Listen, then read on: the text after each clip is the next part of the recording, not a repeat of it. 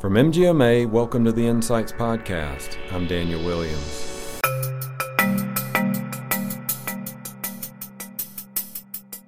What was the thought process? Remember, when you prescribe that first opioid, there's a lot of things you need to think about. When you prescribe the second opioid and you continue that medication, it's all about benefit and risk every single time. Did you prove in that chart, if an attorney was looking at it, did you prove that the benefit outweighed the risk? And is it very clearly stated in the chart? That's John Bowman talking about the opioid crisis. We'll hear more from John later in the show. We'll also talk to Ron Menaker about leadership strategies, Frank Cohen about expert witnessing, and Craig Wiberg about the MGMA Annual Conference. That's all coming up on this episode of Insights. But first, a word from our sponsor. What does it mean to shift to a value-based model? How can you stay competitive amidst the changes in healthcare when resources are limited?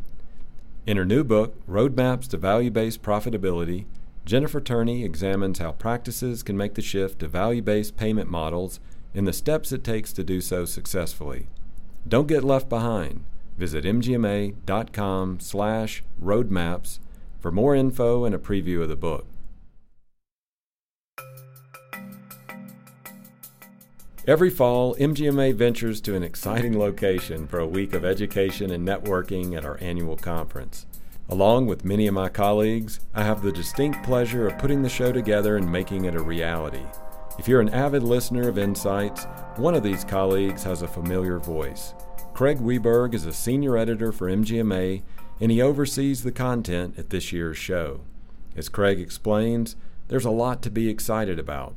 Every year we try to do what's best for our attendees. We really try to take a look at the evaluations and see what may have been missing or how we can elevate the content. And this year, we really noticed three things that we wanted to focus in on. And those were creating more specialty content, creating more advanced content, and offering new opportunities to network with each other, the attendees, because we understand that that is a really important part of the education process. So the first point was specialty content.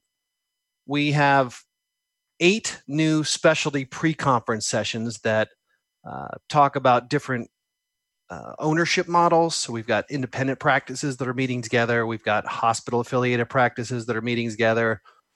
We've got surgical practices, primary care practices, and a host of others where the information and the education is specifically focused on those specialties. So the advanced content, we went through a process of interviewing each of the speakers before we accepted them, and we told them what we were needing, and we are requiring people bring items such as checklists and helpful tools to help people bring more advanced content, advanced learning, and takeaways that are going to be really super helpful to the attendees.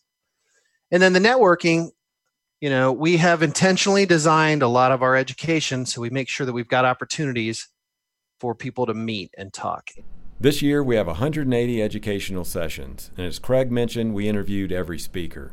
Now, normally, we can take these submissions and group them together by topic area. However, this year, we have some outliers that don't fit into our normal categories, and we're excited about these sessions and had to have them at the show. Today, I'm talking with a few of these outliers about their sessions. First up is John Bowman. John is the founder and CEO of Med Compliance, and his session, Assessing and Documenting Legitimate Medical Purpose When Prescribing Opioids and Other Medication, immediately caught our attention. John was working in the pharmaceutical industry in Florida at the beginning of the opioid crisis. He witnessed up close how opioids can destroy lives and businesses. This led him to his work educating healthcare professionals about a prescriber's civil and criminal risk when prescribing opioids. Yeah, I think there's a lot of different factors that played into why we are where we are right now. And I don't think it's necessarily, the medical community plays a large role, obviously, in the failings that have happened. I mean, all across the board, there's blame to be given. I mean, we can look at specifically at the FDA and we can look at messaging that was allowed to take place by some of the pharma companies in the 90s that was inaccurate. I mean, based on, very, very little information in acute settings. I mean, I think If you're not familiar with the book Dreamland, anybody who's listening to this, I highly encourage you, shamelessly encourage you to read the book Dreamland by Sam Quinones, because it's a very good description of why we are where we're at right now. But you had misinformation in the 90s. You had pharma companies telling physicians that opioids were not addictive, that there was no ceiling to how much you could prescribe. You had physicians that were being rated by their patients on how well they controlled pain, and those physicians could lose privileges at hospitals.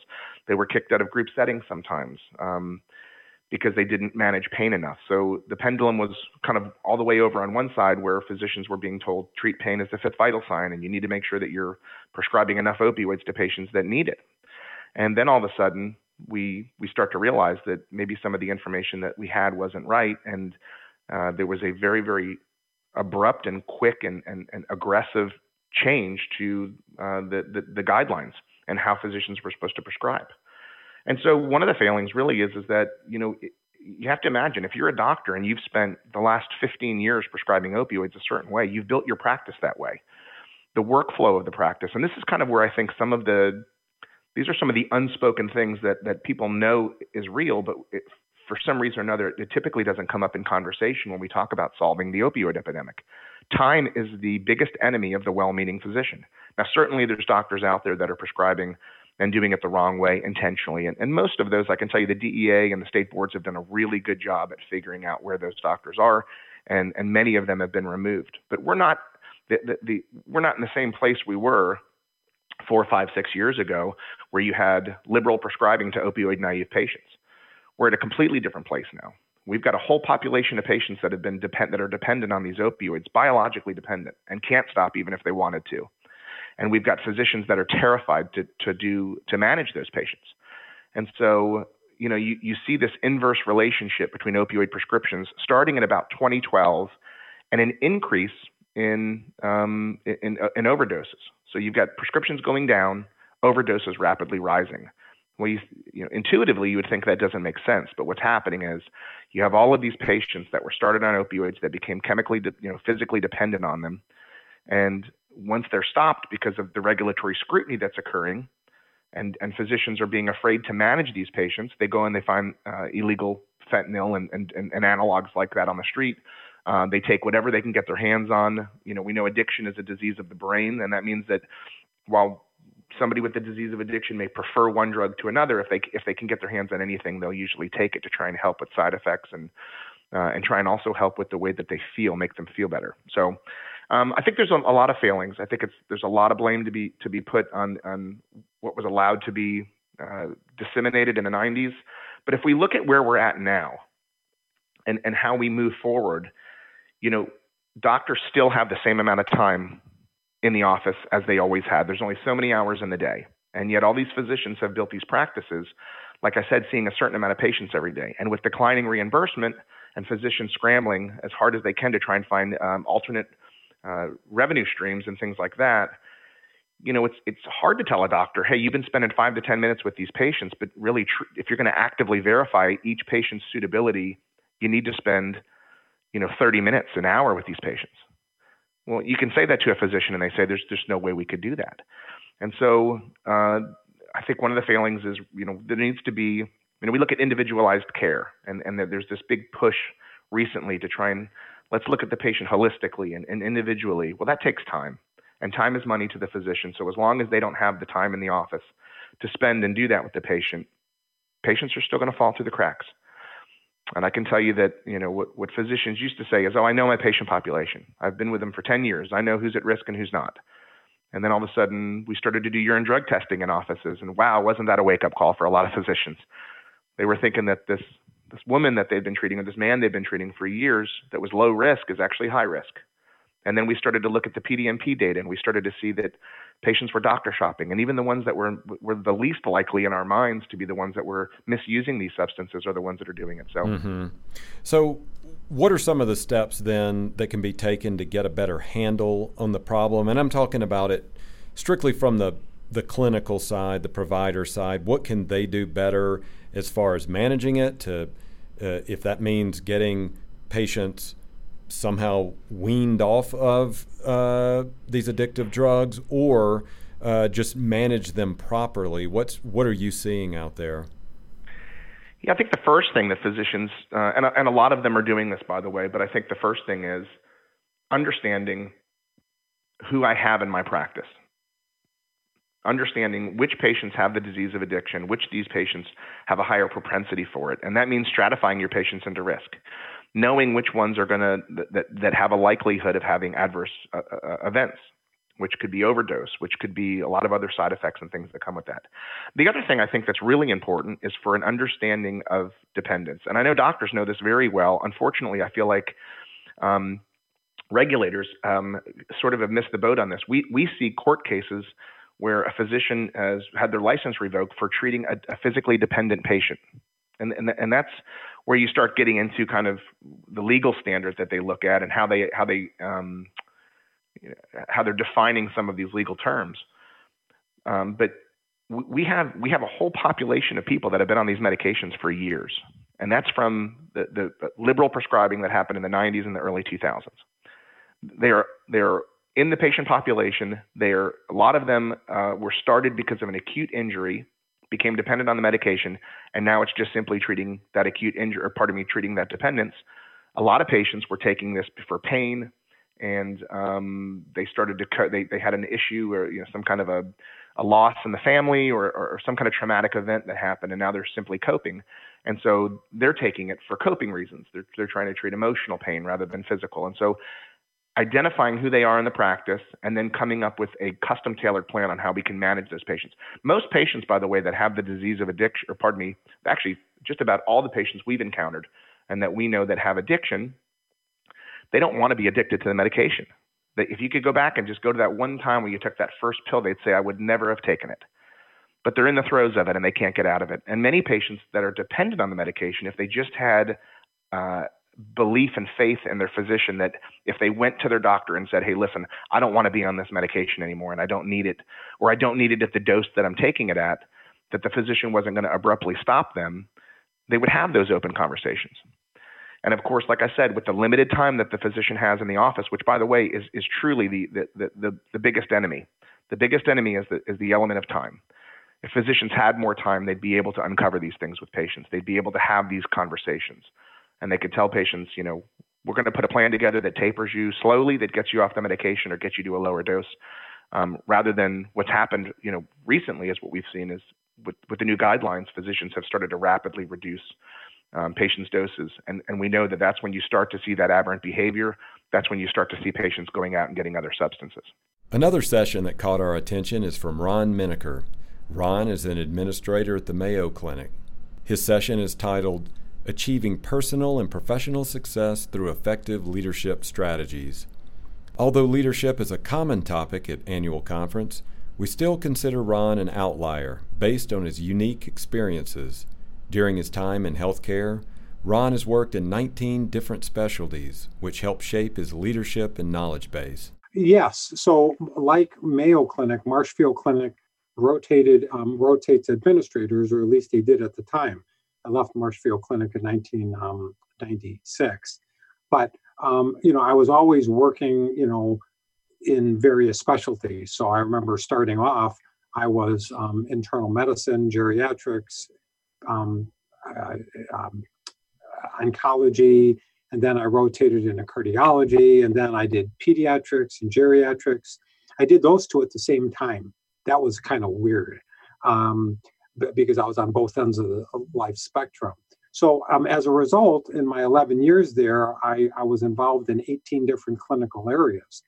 So as a result, it gives me a wonderful opportunity to see how different practices operate, because anesthesiology operates differently than cardiology, and pediatrics different than internal medicine, and they have their different cultures and different nuances, and then different types of allied health staff that support the practice.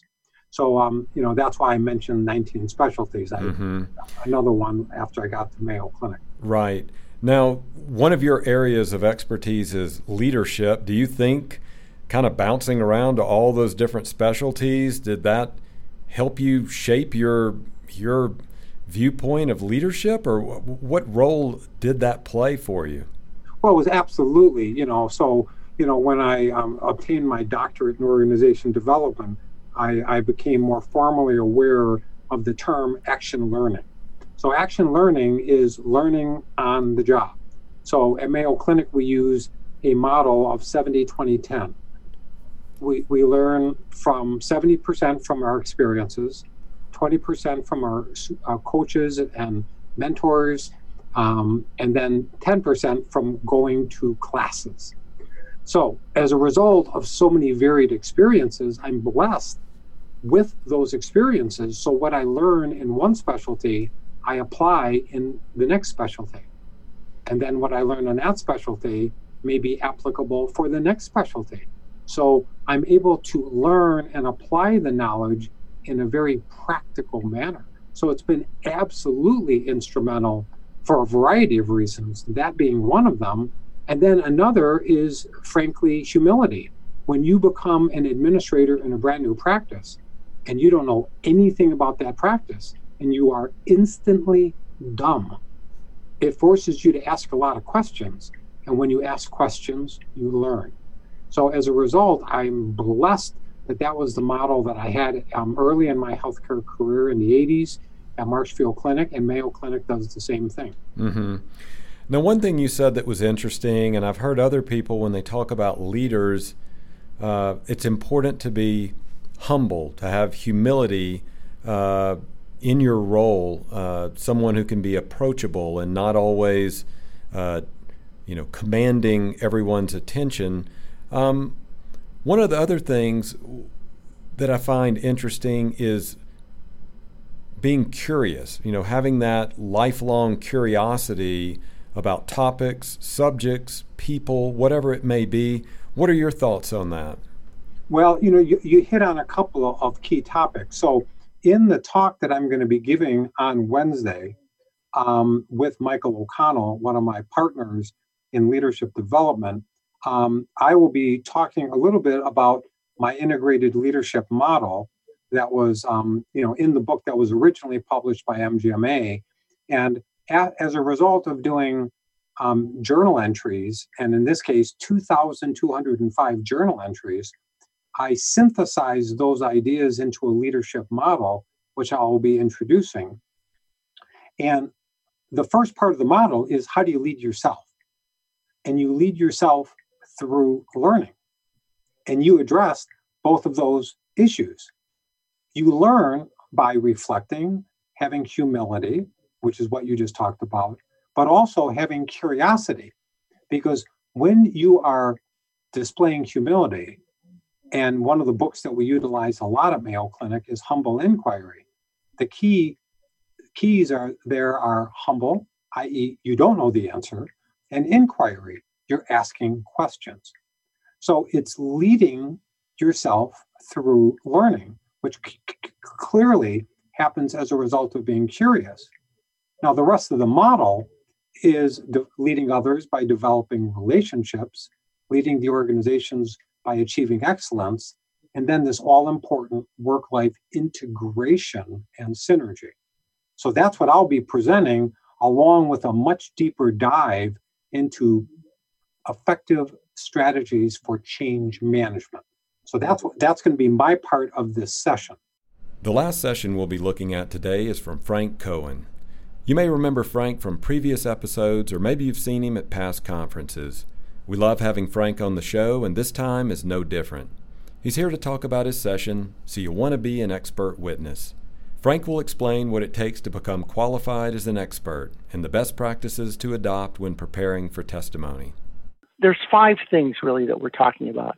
The first is, what does it take to be an expert? I mean, what qualifications, what temperament, because that's a big part of it. What kind of things, to expect, whether you're in a position from a time perspective to do it, from your work position, your, qualifications, everything. The second is, we're going to talk about what do attorneys expect from an expert. And I have some excellent attorneys that are going to be with Brenna Manna Diamond, who are going to be on the podium with me who have extensive experience in litigation, these types of cases, healthcare cases in particular. And they're going to explain to people, what do they expect from an expert? And then I'm going to talk about what an expert should expect from an attorney, because we need to have respect and flexibility and timeliness for payment and preparedness and whatnot. And then we're going to talk about how to prepare and write expert reports. That's maybe one of the most important parts of this. This includes how your CV has to be written and what elements have to be included in it. And then finally, we're going to talk about how to be a good deponent, that is in a deposition, a witness in a deposition, and a testifying witness, if for those cases when you're called to a trial where you have to testify in front of a judge or a jury. I was working on a case, and this is where it was a provider who had already been convicted of fraud, unfortunately, in a civil perspective. And the government was coming after him for the loss estimate, and they wanted like a huge amount of money, like $7 million. And $6 million of that was based on 2 extrapolation audits that were done on this physician's clinics. And after reviewing them, I was pretty certain that, those extrapolations shouldn't stand. And it's not that I would like to represent physicians convicted of fraud, because I don't. Okay. But this was a case where the government was trying to take advantage of this doctor. And, if you let that go, there's no telling where that stops. The next person they take advantage of you or me or one of our physicians. So anyway, I was trying to explain the difference between an average or a mean and a median to the judge.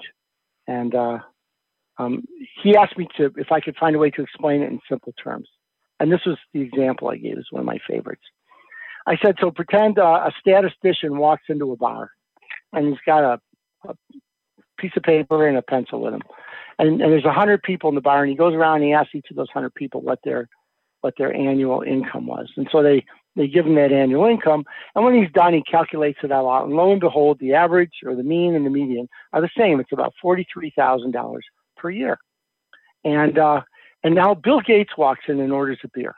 All of a sudden, the average income is now, something like $7.3 million per person, but the median stayed the same because the median is not subject to those outlier points.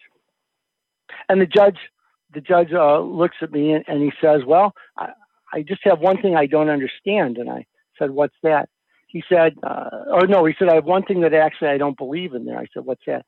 He said, I don't believe a statistician would walk into a bar and ask people how much they earn. It was just one of those funny moments where the judge was making a joke out of it. But in the end, we compelled that judge in the federal court to throw out both of those extrapolations. So not only did we win in that case, but it established a federal precedent in federal court that extrapolations are not always acceptable in these cases. And that to me was huge because that advantages everybody in our industry. These are just some of the outliers on tap for MGMA's annual conference. Stay tuned for future episodes, which will highlight more speakers from the event, as well as other healthcare experts. Coming up on August 21st, we'll have an episode about diversity in a medical practice that we're excited about. Thanks to our guests, John Bowman, Craig Wiberg, Frank Cohen, and Ron Menaker. All of today's guests can be heard speaking at MGMA's annual conference, October 13th through 16th in New Orleans. For more information, check out our annual conference blog at mgma.com/fuse. To register, visit mgma.com/bigeasy19. Also, a note for our regular listeners. We're changing up our format and we'll be releasing an episode every Wednesday. If you like the show, please rate and review it wherever you get your podcast. We love hearing from our listeners about the show. If you have topics you'd like us to cover or experts you'd like us to interview, email us at podcast@mgma.com. MGMA Insights is presented by Craig Wiberg, Declan McGee, and I'm Daniel Williams. Thanks for listening.